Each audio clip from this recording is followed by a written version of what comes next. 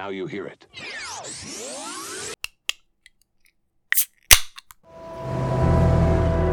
When you're a child, you learn there are 3 dimensions: height, width, and depth, like a shoebox.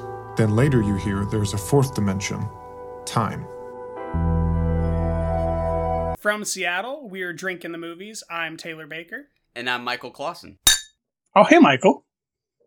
Hey, Taylor. How are you? I'm doing wonderful. The year is 2021. Everything from 2020 is behind us now.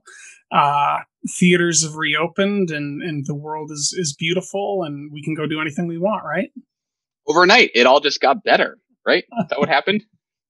I think that's what I was waiting for. I was waiting for the opposite of turning into a pumpkin at midnight.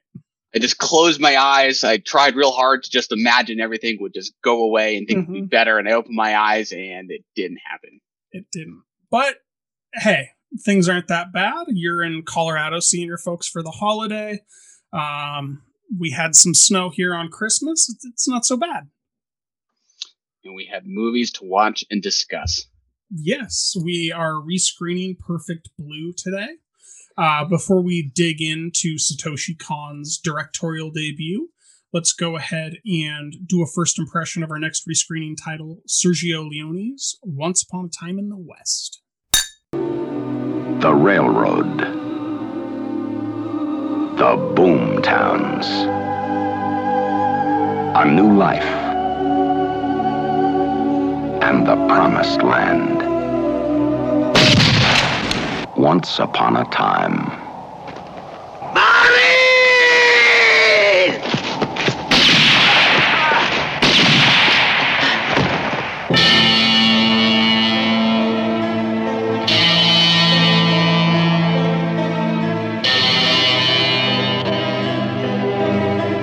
The widow.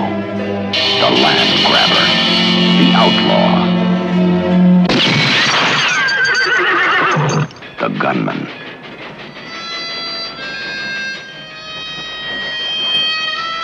The man in search of a name. All right, Michael, that was the trailer for Sergio Leone's Once Upon a Time in the West. What do you think? Your facial expression's what I think.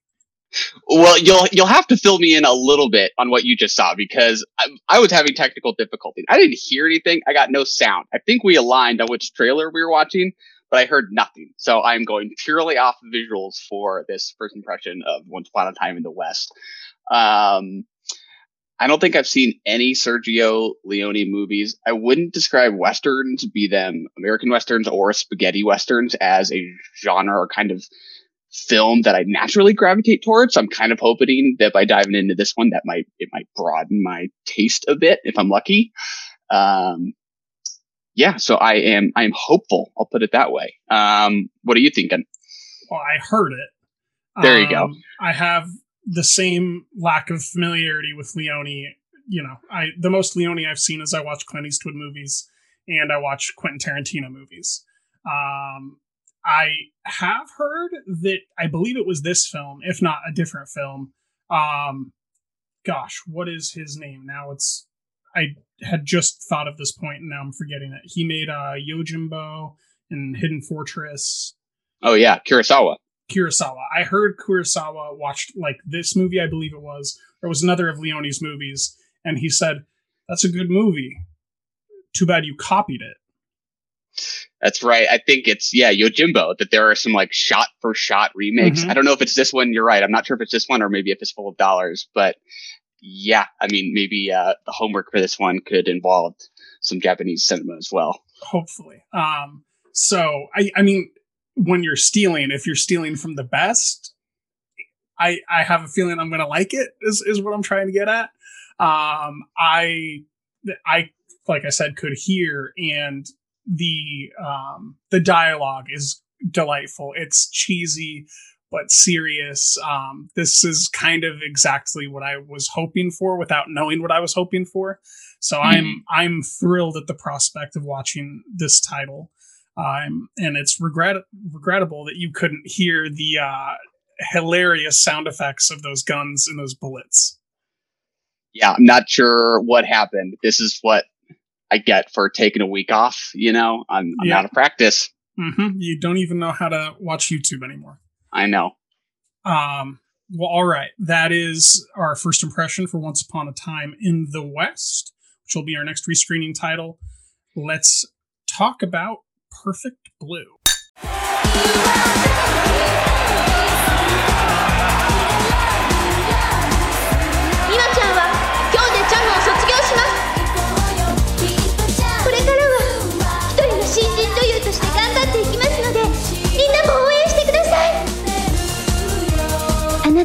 誰なの？あなた誰なの？はい、5秒前。4、3、2。 All right, Michael. As I mentioned to you before we started recording, I'm gonna briefly read a quick definition here of the persistence of vision from the Oxford Dictionary of Film Studies. Okay. This is in relation to the early stages of animation and what exactly the technical side of what is occurring is in animation. Persistence of vision is the capacity of the eye to maintain an image on the retina for a moment after the image has disappeared. If successive images follow quickly enough, these will be perceived as a single, continuously moving image. Right? Pretty simple to understand, but when you're doing it with drawing, it's similar, but it's a very different process for the artist because they have to be thinking about what they want moving in the picture, what they want to do with the depth of field, that type of thing. And I'm very excited to talk about one of the best directorial debuts I've ever seen with you in Perfect Blue. Me too. Yeah. And just to build on that, I mean, I think it's arguably just the foundation of cinema too, right? When you think about those really early kind of like optical toys and devices where you just spin something and, with some cutouts on a wheel, you would see something move. Exactly. Same idea. Same base principle. Yeah. But yeah, I think from your introduction, it's safe to say you enjoyed this film. Is that correct? Yes, I think I did enjoy it, at least the first time. I did watch it for the second time this morning, right before we started recording, and it's still great. But it's kind of like saying you love Black Swan. A little. You can only love that. What I'll say is you can't love some of the scenes that occur in this film, most notably the rape scene. It's very affecting, at least for me. It was very gauche. Yeah. You mentioned Black Swan. Perhaps we could start by saying that I was not very familiar at all with Satoshi Kon before diving into Perfect Blue, but it doesn't take much more than a simple Google search of his name to see just how influential of a director he was, especially on directors like Darren Aronofsky and Christopher Nolan. Those are like the two you just see listed in article after article when you read about Satoshi Kon. I particularly, as I was watching Paprika more than any of the others, what I was thinking about Mother and just how the duality of a single character can be played with, even in live action. Yeah. Well, and it's funny that just in our first impression of Once Upon a Time in the West, we were talking about shot for shot remakes of things. You can very easily find on YouTube some shots out of Requiem for a Dream, I think, and maybe Black Swan as well, where Aronofsky is basically just doing kind of shot for shot variations on stuff out of Perfect Blue. He clearly enjoyed it as well. Yes. So I'll just share a mini aside that I think is at least a fun anecdote. Tell me if you agree with me. When I was a child, I enjoyed cartoons. I remember somewhere between 9 and 12 watching Princess Mononoke and some of the other Ghibli stuff that was really, really cutting edge, as well as the Animatrix, and Linkin Park had started releasing some of their anime style music videos. And I remember at that age just wondering why they still made normal movies when it was so clear that animation could supersede everything you would want to do in a normal film because of these expert examples. And this is one of the movies that I'd never seen as a child that just, to me, proves that animation can make better films, depending on what the subject matter is, than a real live shot film. Yeah, even at 10 years old, you suspected that this was perhaps the height of the medium. Well, it was more like a selfishness of like, why isn't everything a cartoon? This is clearly the best thing I've ever seen. Why are we settling for things that aren't the best thing I've ever seen? Yeah. I mean, I think Princess Mononoke was probably the first anime movie I ever saw, and I could not have told you who Satoshi Kon was at the time. I don't think I knew that name at all, but I think he very much deserves to be talked about in the same regard, even though they have very different interests, I think. Yes. Not that I have seen that much Miyazaki, but Kon's been acquired by G-Kids, which, you know, that's Ghibli's distribution essentially here in America now as well. So I do think that they are, you know, more than ever part of the same discussion in America, because from our perspective, it's just Japanese anime. Yeah. Period. Yeah, it's kind of tragic to compare because I don't know how many movies Miyazaki made, but it feels like there were a lot, like 10 plus, right? Oh, yeah. Yeah, he made more than 4. Maybe, and Kon only exactly. got to make 4 before he passed. Yeah, I think I read he passed away in 2010, and arguably it seems like he might have had a lot left in him. He was arguably just getting going, which is really sad. What was his last film? Was it Paprika? I think it was Paprika, in like 2006 or so.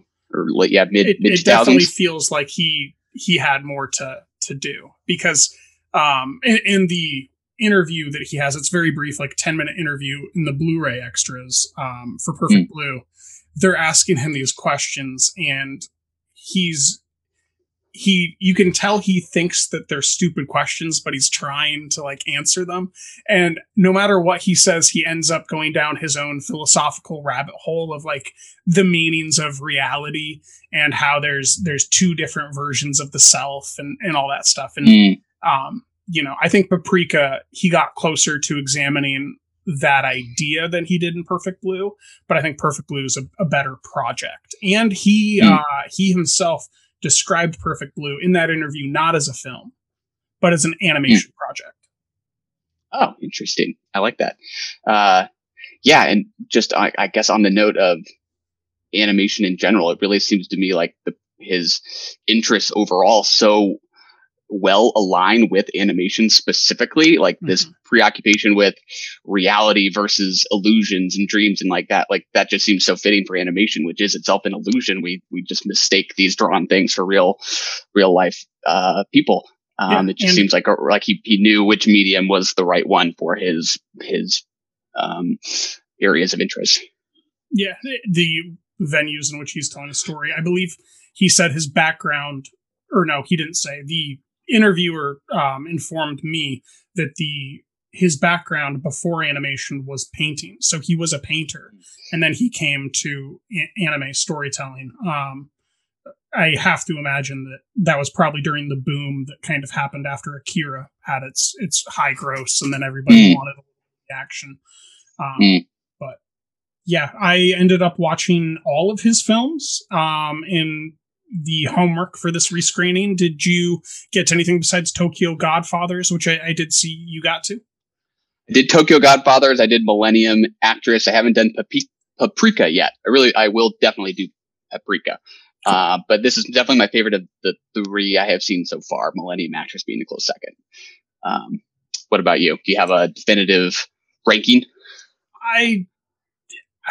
A definitive ranking feels very inarticulate for this, but I will say you don't have to answer. Tokyo Godfathers is my least favorite, the one that I don't really want to rewatch, but I likely the most likely film that I will rewatch, even though I don't want to, just because it fits with Christmas holidays in the future. But I would say Paprika I preferred over Millennium Actress. I don't know why, but I ended up really respecting that project, but not closely identifying with it. Whereas Paprika, I love it. I think more than I like Perfect Blue, but Perfect Blue is undeniably the best film of his collection here. And I think he maybe did some TV series as well. I see those on Letterboxd, but he contributed to a 360-minute project that had a bunch of directors. I don't know the backstory on that, but that was his first project somewhere in the early 90s, 95, 93, somewhere like that. Yeah. But yeah, it seems like the acclaim is primarily centered around the features. Yeah. I mean, this is a film about a pop icon who has a team of agents, and the agency determines that she should become an actress rather than continuing to be a pop star. I think center of Satoshi Kon's film hinges on you believing any of that. And I particularly think that the introduction sequence, which is knockoff Power Rangers, immediately just gets you in the animated world space in a very deft way. He doesn't ever call back to it, but it's just this really sweeping, engaging opening scene that every kid would enjoy, especially. And then we go into that pop concert venue, and the music there, the actual music is so good. It doesn't matter which version you watch. I just watched the Japanese version. Great. It's almost the same exact song, but with Japanese lyrics. The English version, just as great. I can't believe how good that song is that he got to build the film around. Yeah, and this is only the first, 100 to 200 seconds of the movie that we're talking about. But I think within those two scenes that you're talking about, he's laying out the themes of the movie right off the bat. We're sort of mistaking something unreal for something real, at least within the context of the world of the movie. Yes. The Power Rangers turn out to be a performance. We're not actually in the world of Power Rangers. And then during that pop performance, there's that cross-cutting between her on stage, our main character, Mima, and her just kind of going about her life. Like, she goes to the groceries, she's on the train. Getting the moo cow milk. Don't forget about the moo cow milk if you watch the English version. The fish food. And right off the bat, just that division of the on-stage persona versus the private her is laid out right off the bat. This is only a 90-minute movie. I feel like it's very efficient in laying out its themes and lays those two out right away. Well, it's 80 minutes. Even shorter. Yeah. There you go. Thanks. I mean, that is the introduction. This is a film that, like Black Swan, is impossible to talk about without giving away almost the entire film at minimum. But she eventually, you come to understand, has a psychological disorder of some sort in which she's separating two different identities that she views herself through. And that happens after she's renounced her pop image and is focused on becoming an actress. She goes through the first episode of a series that she's a part of, has very minimal lines, and then the writer writes her a part that's more crucial, and the show's going to be about her. But as I mentioned earlier, that rape scene, that brutal rape scene that is also, I think it's one of the most nuanced examinations that I've seen in animation of, like, American cinema, I guess, right? Because it starts out with the discussion. Jodie What's-Her-Name did it, remember? Jodie Foster? That's who he wants you to think of, but do you not remember that part where the agent's trying to convince her to do the rape scene while the woman who is very crucial to the plot, the other agent, sitting opposite the table? Oh, I don't think I remember that line. I thought you were asking me, like, the actress in our world that also did a rape scene. So in the film, they're sitting at a table and she's in the middle of them. The quote unquote camera. I'm just going to say camera from here on out. I'm not going to do quote unquotes. The camera is facing her in rear profile, and to her left is the woman who features crucially to the plot as we proceed. The manager. And to her right is the other half of the agency there. And he's trying to say that he already told them that she quit being a pop star so that she could be focused on acting, and to her left arguing for not doing the rape scene. And the blow up happens. She convinces her that she's going to do it. And in that sequence, he says, all the actresses that are up and coming do it. Remember, Jodie What's-Her-Name did it.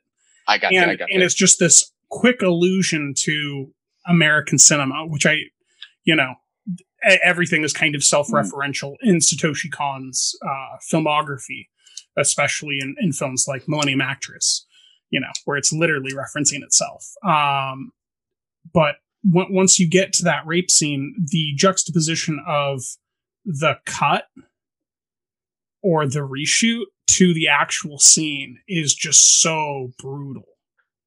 I can't think of another animated film that's quite that affecting. Yeah, and it's kind of amazing just how unsettling that scene is when it is not an actual rape that we are watching. It is a staging of a rape, and it is just as, if not more, upsetting than so many rape scenes you might see in the movies. It's incredibly and troubling. What's happening, and that all the angles you're seeing are actual fake in the film world cameras that are there for that, and that everything's being acted out. But that doesn't at all allow your brain to not take it seriously for some reason. Yeah. He figured out that perfect in between of letting you know that nothing is real while making you feel like everything is real. Mm-hmm.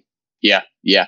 And I think as they're staging, as we're getting ready to see the rape scene acted out, you hear some of the guys in the background. I don't think it's the director. Maybe it's just some crew members kind of joking around about it, kind of saying, "Oh, this is going to be good." And I think those lines are kind of crucial in suggesting, that this is all being staged for the pleasure of a male audience. And that's sort of why this becomes a critique of,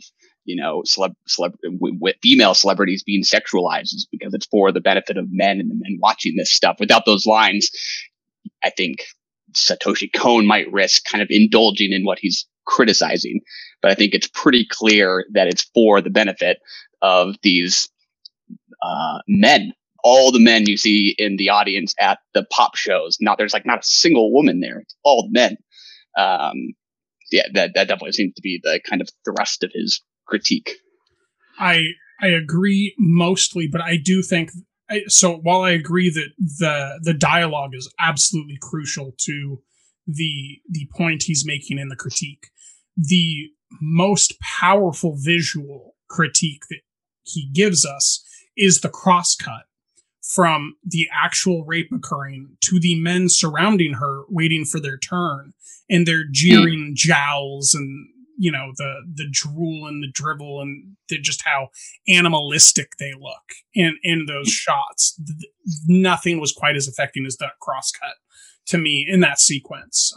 But the framing of the dialogue certainly gives it the first thrust of that. Yeah. And there's the agent and the manager who are crying or sweating. I kind of forget what exactly it is they're going through at that moment. But they're clearly queasy by it. But the manager, she has an emotional breakdown at the end of it. Or the last time we see her, she gets up and is having an emotional breakdown and just rollicking tears, if you will. Yeah. But just the fact that we kind of get this, we get the scene and then we get the people watching this scene. I think it's kind of important how he kind of lays out this scene between the viewers and the person being viewed, the person being kind of degraded in all of this for the pleasure of others. Well, that's the third cut, right? When we actually go to the production studio where we're seeing all the monitors with all the different camera angles. Because that's what clues you, the viewer, into knowing all these different close-ups are actual cameras in the film itself. Because before that, you're getting all these angles and you don't know that, because as you mentioned earlier, when Satoshi brings us in, we don't know quite what's real and what isn't real. And this is, one of the reversals of that, which is this is what's not real, but it feels so disturbingly real. Yeah, exactly. That's one of my favorite shots in the movie is when we first kind of go into that scene and it's that bank of television screens that you're describing. And that it just led me to think kind of about the use of color in the movie and kind of what I felt like were the ideas behind that, because I never really had a great answer for why it was called Perfect Blue. And I still don't really have one, but there's so many rather than primary colors. There are all these secondary colors in the movie. There are these pinks and purples and not usually just true blues or true reds. Even like the blood when people are being murdered is sometimes looks more purple than red. But I kind of like the idea that some of these colors are what you get when you mix two different colors, like red and blue, you get more of a pinkish or purple. So that was at least my own personal rationalization for why some of these visuals were fitting with content. It's all these kind of in between colors to match with these kind of divided, mixed states of being for Mima. But it's beautiful looking while horrifying too. I like that, the in between, because that's exactly what the film is. It's in between. I had meant to try to look up what the God, what is that? Now I'm forgetting what the term for the history of word etymological. I'd meant to look up the etymology behind the words perfect and blue in Japanese, and I just never got there. But for me, it's something like a melancholy. The word blue here, I'm sure I also describes color, but I was thinking more about the melancholia of it, and that aspect. And then I just kind of gave up on trying to make sense of it and just went with it's a perfect name for a movie that probably can't have a perfect name. I completely agree. I would not explain it any more complexly than that. I like it.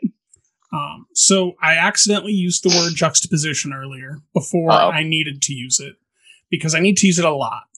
All right. Do it. So Perfect Blue is a juxtaposition of the story of Mima, who was a pop star and is now attempting to become an actress.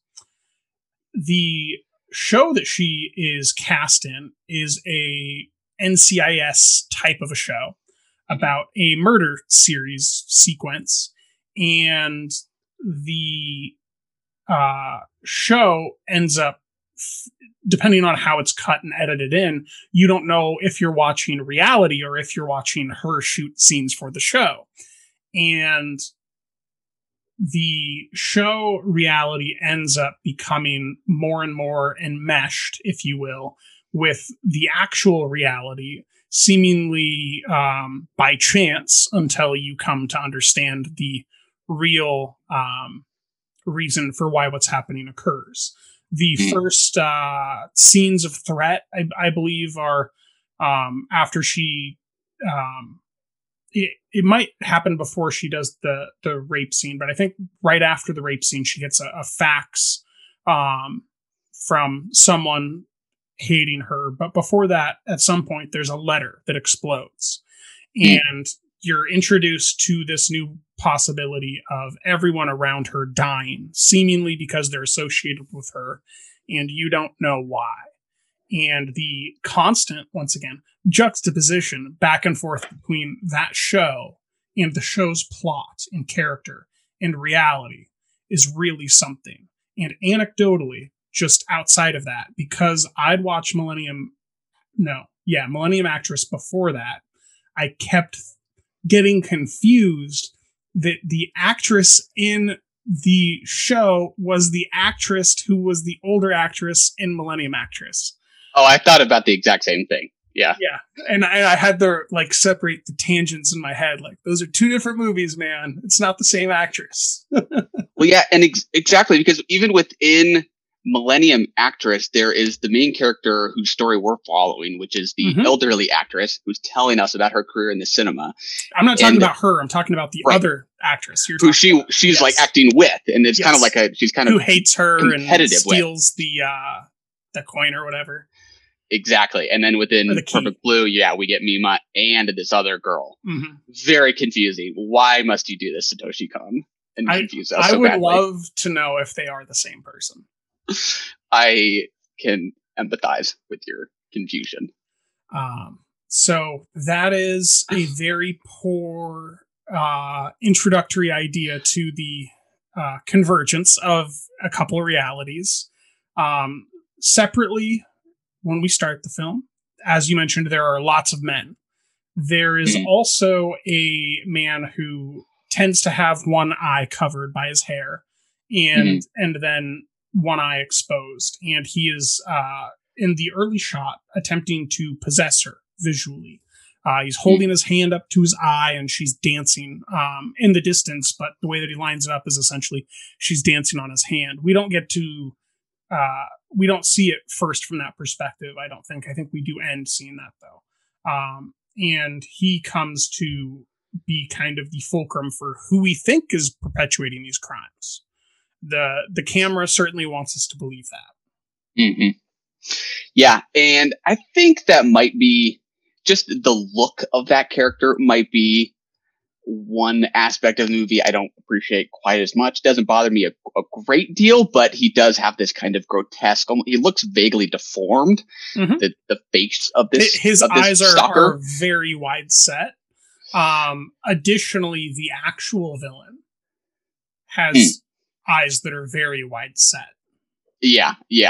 Which, I don't know. To me, I mean, I think you could argue it's a little cheap to just deform the character to make him a little more grotesque, a little more scary. I don't know that I appreciate that quite so much.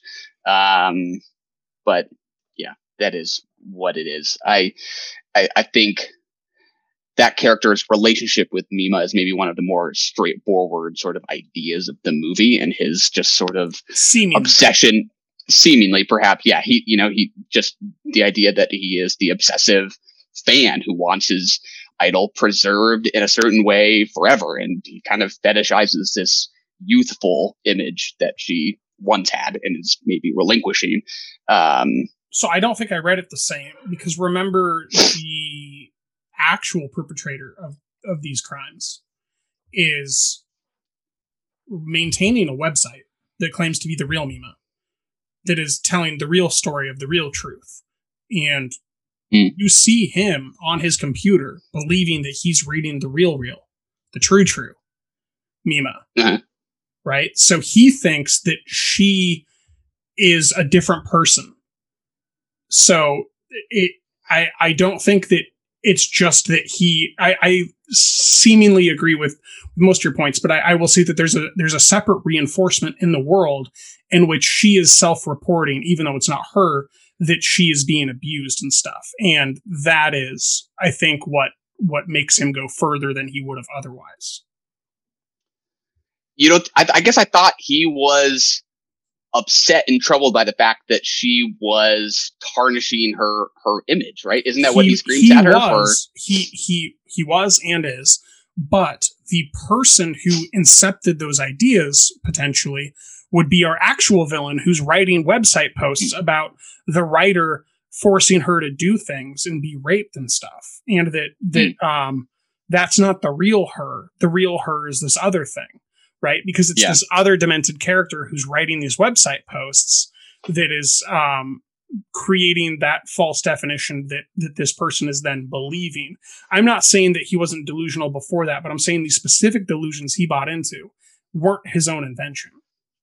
Yeah, I think I follow you. Maybe I might have suggested that the idea that he is or represents the obsession of fans, obsessive fandom, is not necessarily something that the movie thinks is wrong or villainous. Just he does not turn out to ultimately be the perpetrator, but he is so obsessive that he is susceptible to manipulation. Is maybe the better way to put it. Yeah. Yes. There we agree. It's just about the nuance, because I don't think that was his point, that these rabid fans end up always doing that. It's kind of this externalizing of form. And now we'll really spoil things, I guess. So if you went this far and we're thankful that we didn't spoil the entire film, then you should stop listening now, because we're going to spoil the entire film. All right. I hope you turned it off. Okay. So there is the manager, as you were saying. And at some point, I've watched it twice now. I still don't know exactly when the breaking point is. She has a split personality, quote unquote, and begins to imagine herself as Mima. Mm-hmm. And she's the one that sends the faxes. She's the one that sends the letter that explodes. She's the one that is maintaining the website we were just talking about. And I was not prepared for that in my first watch. How about you? I was not either. It seemed like it was pretty clear who the perp was. And it was not her. They really led me to it. Yeah. I think I saw some responses saying that the movie is in part leading you to think that it might be Mima committing these crimes, and it is her, the other side of her. That was my read. I actually was pretty sure it was just the villainous dude. I think I fell for the most obvious one here. But on second viewing, I was like, oh yeah, that makes a lot of sense that she is the other suspect. You almost kind of have a variety of suspects in a way. Well, what did you end up thinking when you saw her pop idol reflection in the train window? Well, I guess I did not necessarily think that, oh, it must be her committing these crimes. I guess I didn't think that. Yeah. I didn't think it. Oh, it must be. But I was like, is it? You know? Yeah, I was. Yeah, mostly just thinking about the fact that she is haunted by this choice she's made to let go of one image and take up another. And for me, that's one of the more relatable themes of the movie, because so much of it is about celebrity, which, surprise, surprise, I cannot really relate to that. But I think anyone, yeah, I think anybody can relate to the idea of just having some regret about whether or not you made the right choice and moving on from one thing and into another. Yes. And just feeling like you're haunted by that choice, and you'll never know if maybe that was the wrong move. I think that's very relatable. Yeah. So right before that, we were talking about what we actually thought. And I think that the greatest thing about this film in particular, and a little bit of Paprika as well, is that Satoshi Kon doesn't try to make you think this is who it is. Too purposefully. You know, there's the one character that we mentioned with the side set eyes, but for me, what he's constantly postulating is the question, is it? Mm-hmm. And that's a big difference between is it and I think it is. And then, you know, whatever you want to say, it is the wall, it is the knife, it is the screwdriver in the eyeball exploding the blood. The question is it? Who is it? Is it maybe her? Is it maybe him? Is that person in on it? And the constant conflation of, is it, both in terms of the reality that we're experiencing and who's perpetrating these crimes, is so deft. You know, there's really very few projects. I think the only other thing that does at this level for me the same principle is Steven Soderbergh's limited series and app Mosaic. Interesting. That's one I still got to see. Well, you heard it here, folks. Rescreening Mosaic. That'll be a long one.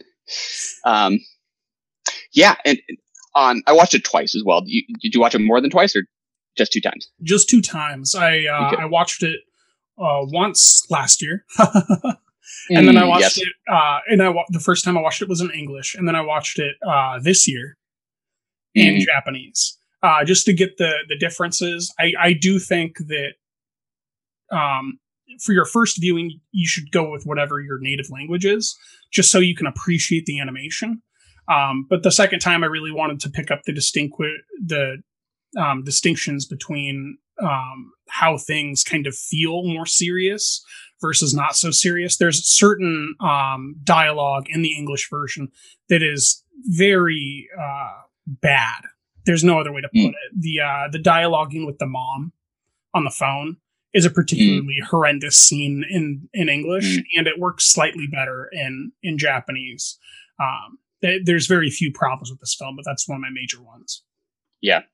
So I watched it twice as well, and on first viewing, I was pretty sure it was the obvious suspect, the creepy dude, and then was surprised to discover it was the manager, but really wasn't I didn't have a great explanation for why he decided to make this person the villain. And, obviously she is crazy. That is kind of the answer. But I thought, well, thematically, maybe there's a better reason to make it the obsessive fan, the perp, right? Because that is, you could argue, obsession is what drives him there. But on second viewing, I guess I moved a little closer to some of the earlier conversations where the manager Rumi is talking about having once been a pop idol herself. Yes. And how pop idols are falling out of favor now. They don't have mass appeal. It's the phrase they use.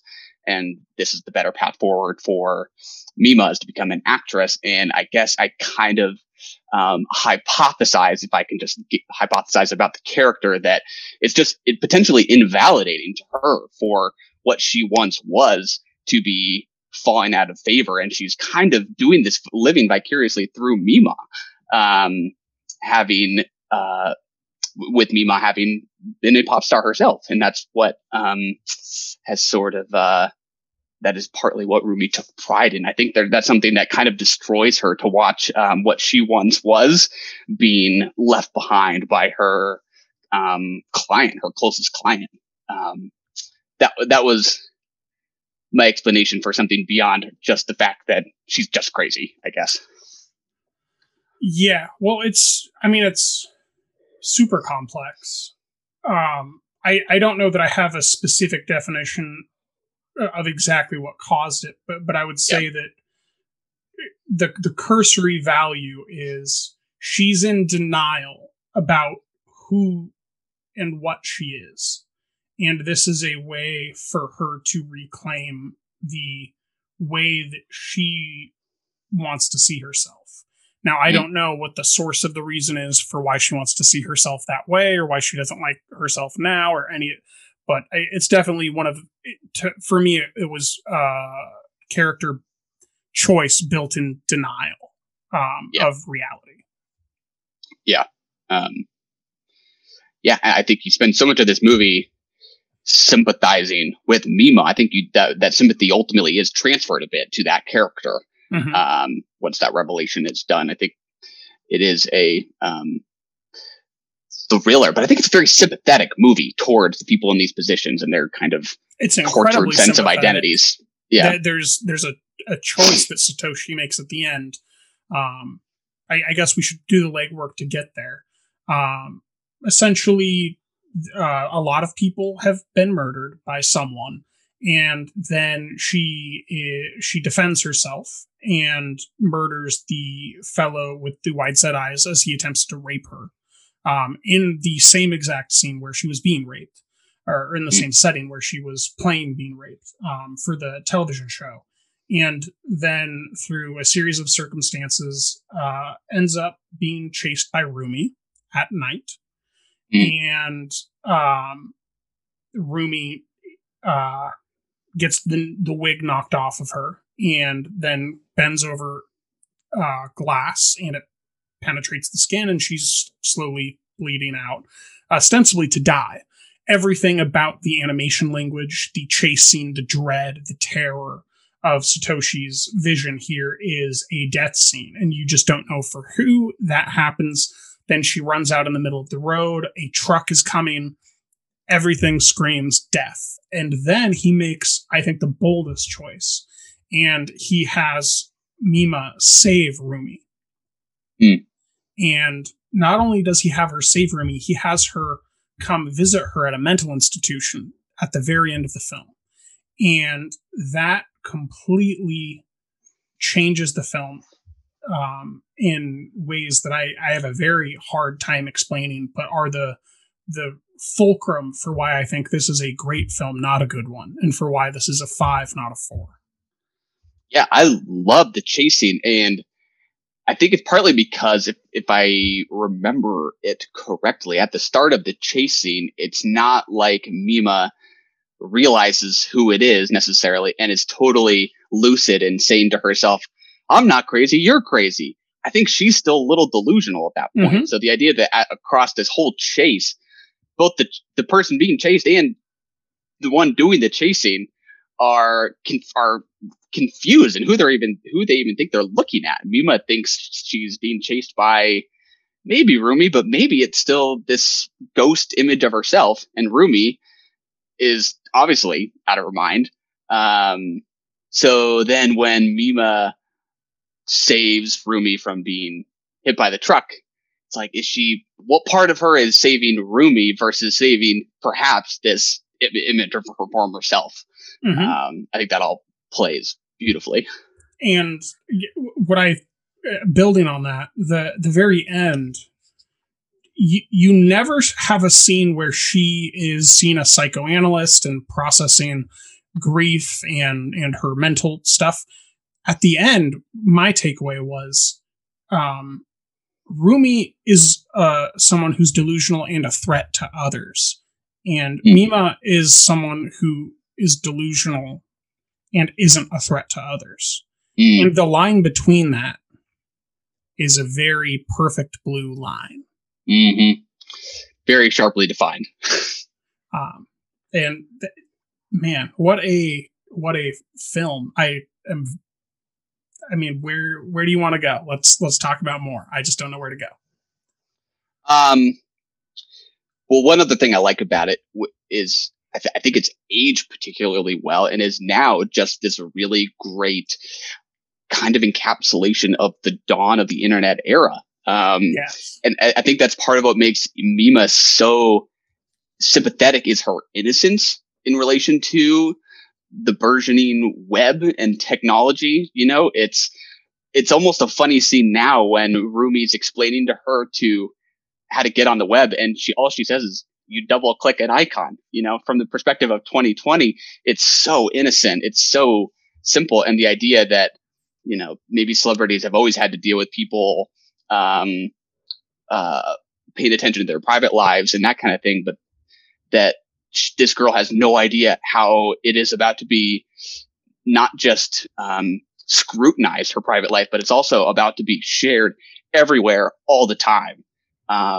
Which makes it so much more tragic. It's Rumi setting it up, which is what makes it so insidious on the second viewing, because that's your first.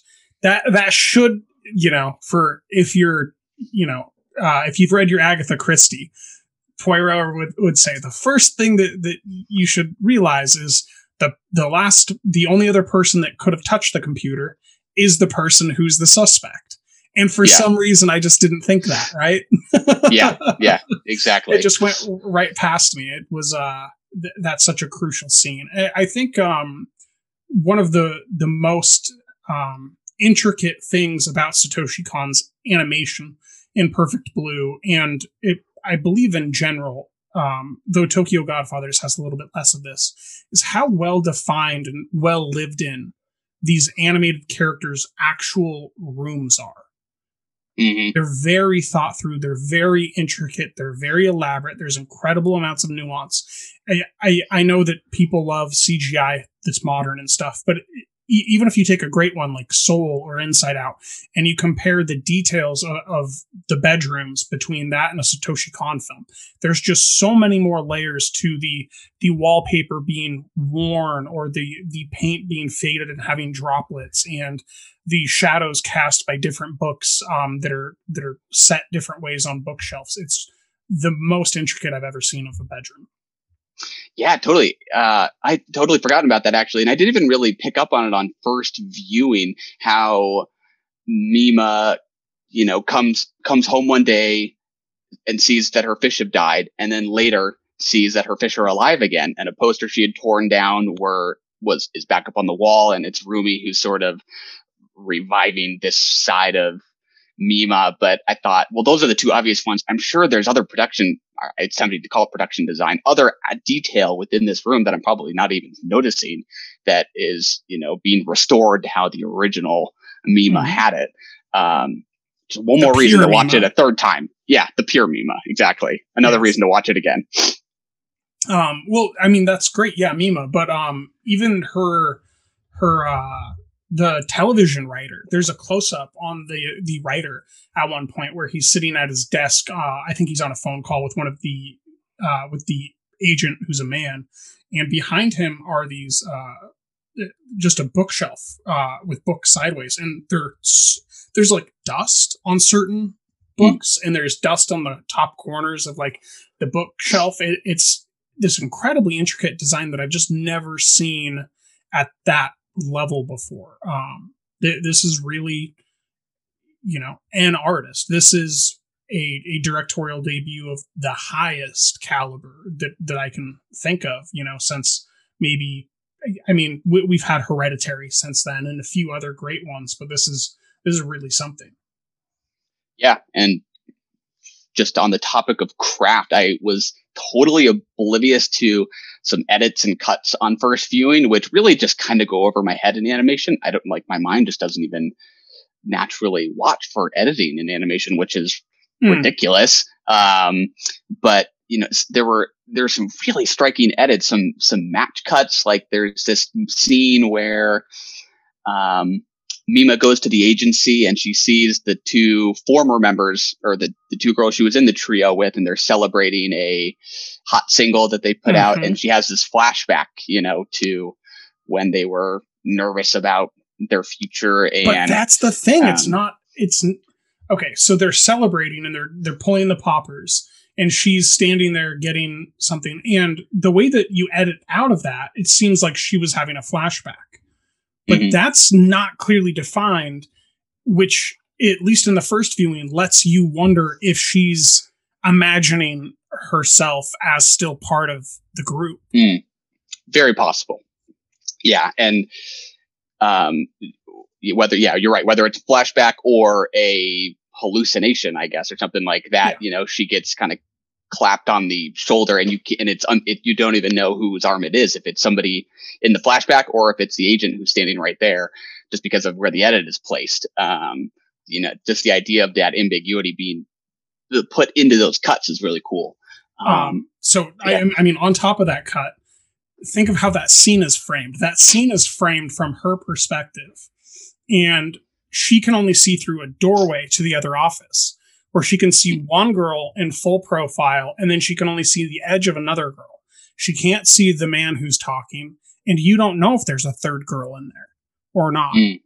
And there's just so much intricacy to the choices he made in animating that, because like I was saying earlier, it's not a question of this is it. It's a question of, is it this constantly?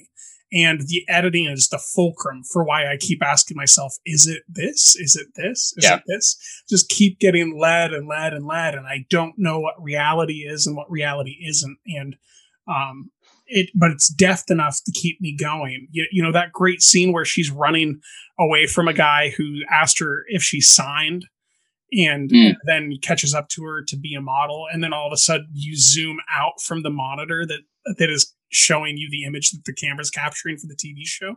That's just so deft. Like I had assumed we were at another grocery store scene, walking across crosswalks. I had no clue that was the television show at the time. Yeah. And I'll give one more, and you can keep going if you'd like to too.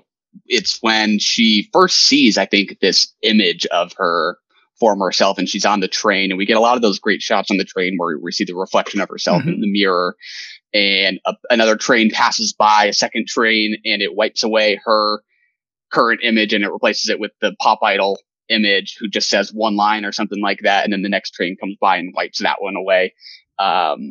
Just great stuff. Love it. I think Satoshi might like trains. What do you think? Probably. There's a lot of good training. It's a little bit crucial for the Tokyo Godfathers. Oh yeah. That's true. That's probably as good a place to end it as any. Do you have a favorite scene, Michael? Boy, that's hard. That was actually one I was leaning towards, was just that first vision of Mima's former self, because that just caught me off guard. I'll go with that one. That really is kind of one of my favorite images of the movie. I think it's just so beautifully concise, and the color is so great when that train comes by. That's up there. What about you? That's incredibly hard. I'm going to say that whatever I say right now is not empirically or objectively correct. It's just what I'm saying right now. And what I'm going to go with is the entire sequence where she walks into a room and doesn't know why it's just like her room or who's maintaining that room.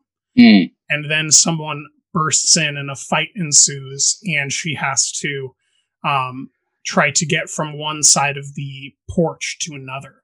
It's a very deft sequence, perfect tone management, and it leads up to that great chase scene. But I think that the amount of mystery that you walk into that room with on your first viewing, and the amount of confusion you have, and then everything just bursts at the seams. I think it's an eloquent and excellent punctuation mark to the beginning of the end of the film.